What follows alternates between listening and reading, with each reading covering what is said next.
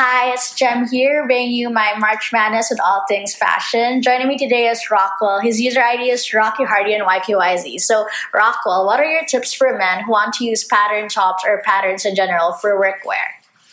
Well, that depends on your body type. Well, for starters, if you want to look slimmer, I would recommend trying vertical stripes.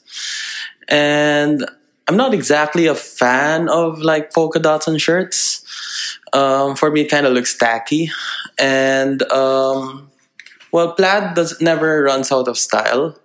I do, but it's always better to stick on like 2 to 3 colors only. Because if you have too much color, you kind of look like a curtain. So yeah. Thanks for your tips, Rockwell. So now, man, take notes. And of course, thanks to you guys for listening to this episode. And I hope you learned a lot about patterns for workwear, not only for men, but in general too. Join in on more madness in my next episodes.